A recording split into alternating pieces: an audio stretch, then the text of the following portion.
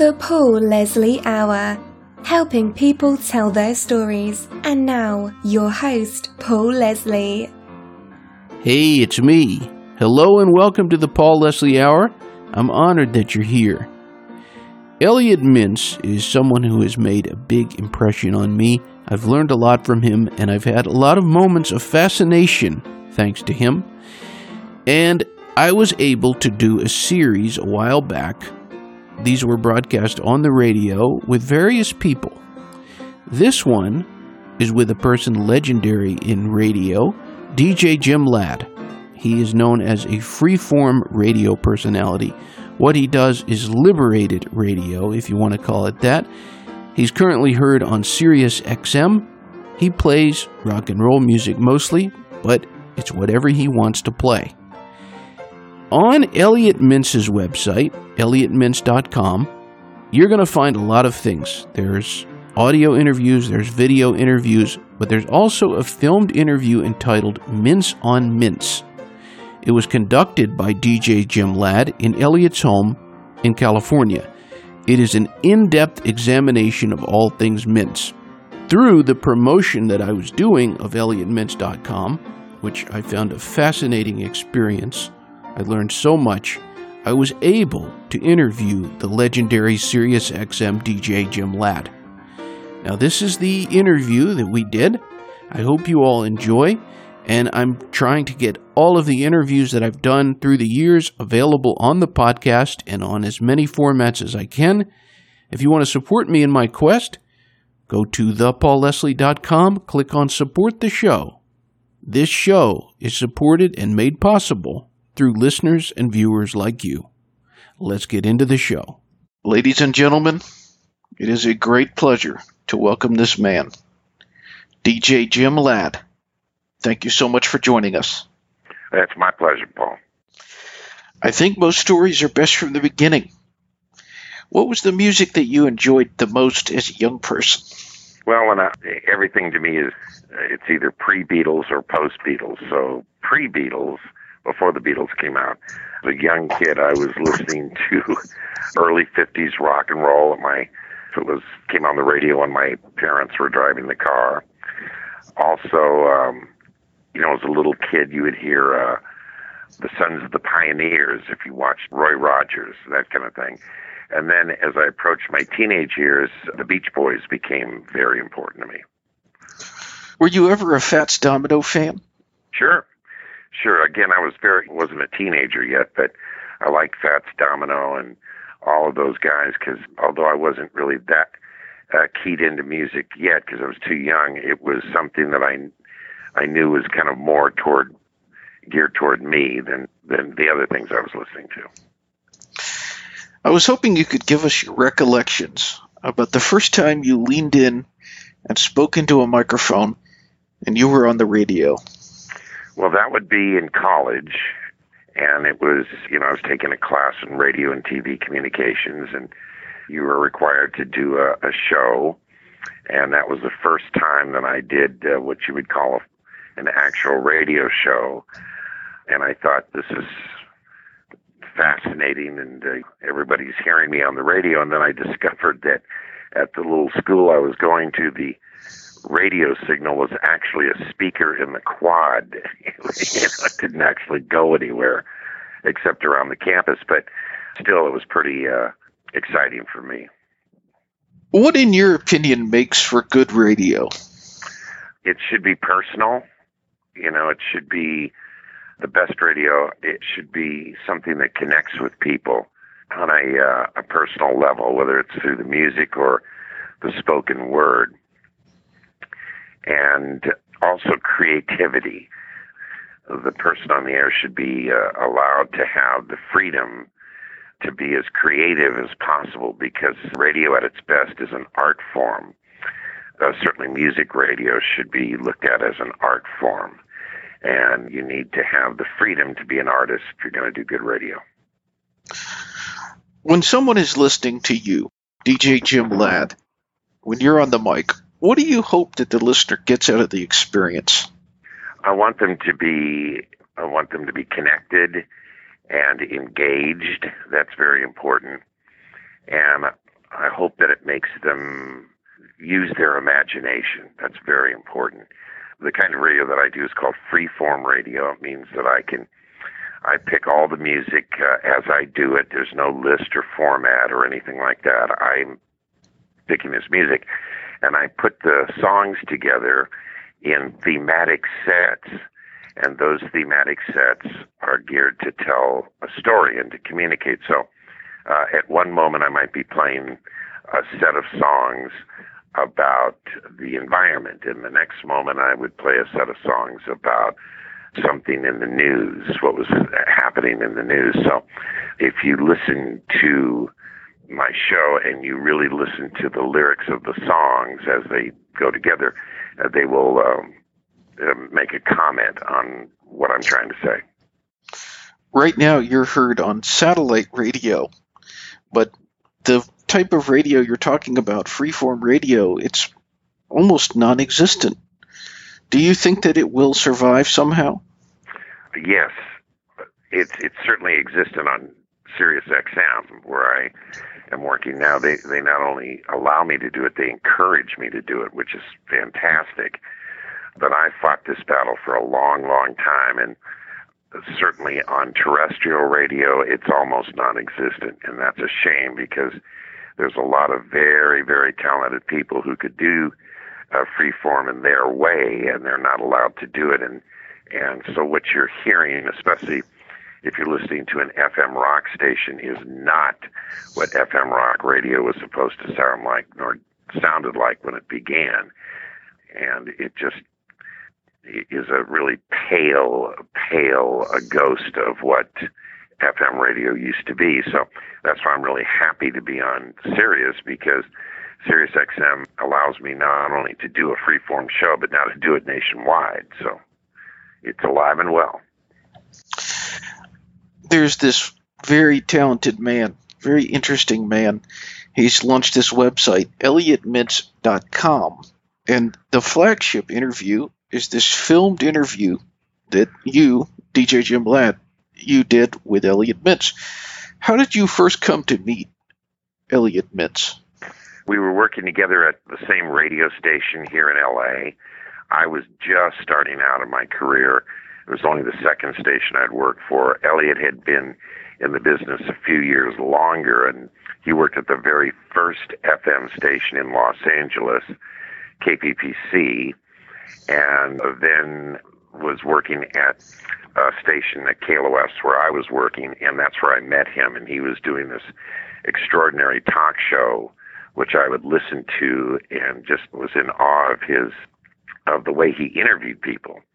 And so basically I just decided I would just rip him off for everything I could, because I didn't know how to interview anybody, and he was so great at it. So I learned a lot from him. The first time you shook his hands, you looked in his eyes. What was your first impression of this guy, Elliot Mintz? First off, extremely intelligent. You just knew by listening to him and meeting him. He was very bright, a very gentle person, and also someone who had a kind of a spiritual aura about them. So you felt comfortable. I felt comfortable meeting him, and felt like this guy knew some things that I didn't know. You've interviewed Elliot Mintz several times, going back to, there was the interview you did with him in 1980, and then there was one recently that you did, the 30-year anniversary of John Lennon's passing, and then this Mintz on Mintz. What is it like to interview such an extraordinary interviewer?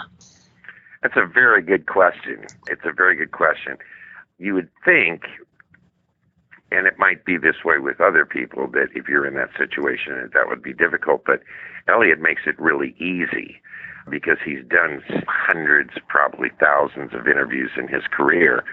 So he knows what makes a good interview from the interviewer's side. So when the tables are turned and I'm asking him questions, he is very expertise in knowing how to answer those questions. Plus, he's probably the most articulate person I've ever met. He's just by his nature, he's a very articulate and engaging speaker. So it's very easy to interview Elliott. This filmed interview, the Mintz on Mintz interview that's on ElliotMintz.com. Can you tell us your recollections of those evenings? What are the memories and how did it play out? Well, it was certainly enjoyable and fascinating. I went to his house. He was kind enough to invite me to do the interview. And there was a good deal of preparation because Elliott was very meticulous in preparing the film crew and making sure everything looked just right.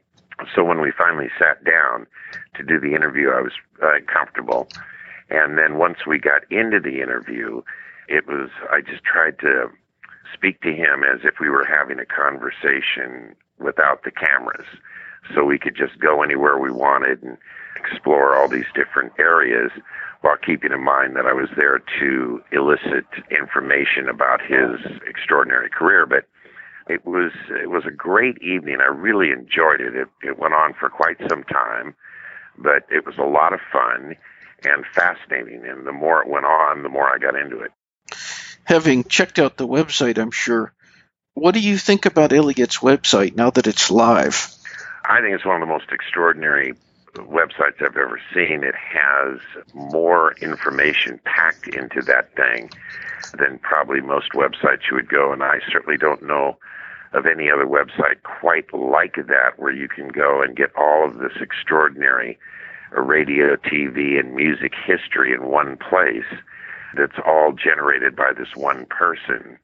And the way that it's set up, using the jukebox as the menu, it makes it really easy to navigate, extremely easy. And once you start playing around with it, you're just hooked. You better bring a sandwich and some coffee because you're going to be there a while. It's a lot of content.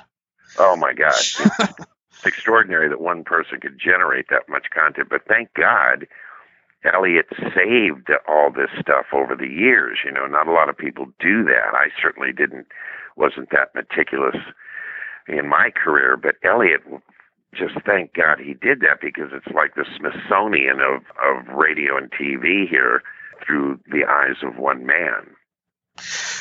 Well, what is something about Elliott Mintz we would be surprised to know? He's Batman.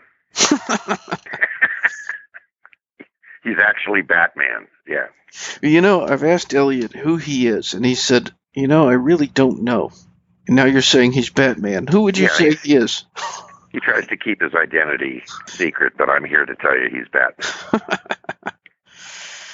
I wanted to ask you about the Tom Petty song, The Last DJ. Mm-hmm. How did you feel, and what did you think the first time you heard that track? Well, I went to interview Tom, and when we got done with the interview, he said, I'm working on a demo of a song. Would you like to hear it? And being the wise ass that I am, I said, no, Tom, I'm really too busy now. But I said, of course I would like to hear it. So we went back into his studio, and he played The Last DJ for me. And I did not connect that was about me. I thought it was about a character and Tom's obvious love for radio and his kind of plea to let this character do what he wanted to do and be what he wanted to be. And I said, man, thanks for not effing it up. And again, being a wise ass. And I said, could you play it again? And he did. And I just loved it. I just thought it was great. But it was on driving home with my producer and engineer. My producer turned to me and he goes, that song's about you, don't you? And I went, no, because I didn't jump to that conclusion. And he said, oh, yeah, and God bless him. It turned out to be, that's what it's about. And he wrote a very nice thing in the liner notes, a very nice piece in the liner notes of the album. So I'm obviously honored and overwhelmed by that he would. Now, it's not like a biographical piece, but if it's in any way inspired by what I did, I'm very, very pleased with that and very honored. In fact, I have the poster hanging over for that album hanging over on my wall right now over my head. So something that gives me a lot of pride. Very cool. What is the responsibility of a good DJ? You said that ideally you have to have creativity. What about responsibility? Well, I think responsibility is I think that you ought to be grateful for the opportunity of doing that for a living, because it's you're not digging ditches, you're not flipping burgers, you're doing something that has the potential to reach thousands, if not millions of people. And I think that you ought to take not yourself seriously, but the job really seriously. The way I approach it is every moment that I'm on the air of every show, I'm trying to do it the very best I can. I'm trying to pick exactly the right song to further the thematic set that I'm playing. I try to make sure that I'm saying something appropriate, especially if I'm making a social commentary of any kind. I want to research what I'm saying, and I want to do it not only from the heart, but from the head, and just be good at it, because I don't want to waste the time I have on the air, and I think that your responsibility is to be as absolutely as good as you can every moment that you're on the air. What is the best thing about being Jim Ladd? That's a hard one. It's a hard one. I'm blessed. I'm very, very blessed. I have a wonderful wife, and I have 2 great dogs, and I live in the Hollywood Hills in a house I've been in for a long, long time. And I've somehow been able to make a living at what I love doing. That's really huge. Joseph Campbell famously said, "Follow your bliss." And I always agree with that if someone can find something that they would do, if you take money out of the equation, say you were independently wealthy or something, and you didn't have to, and money wasn't a factor, what would you do with your time on the planet? What would make you happy? And I've often felt that if you got really good at that, whatever it was, if you got really good at it, someone would pay you to do that. And that's kind of what I've done, is I found something I really love doing, and fortunately got competent enough that people will pay me to do it. You just mentioned the planet. One of the things about the World Wide Web, you never know who's going to hear something. Right. So for anyone who hears this, wherever they are, what do you want to say to them?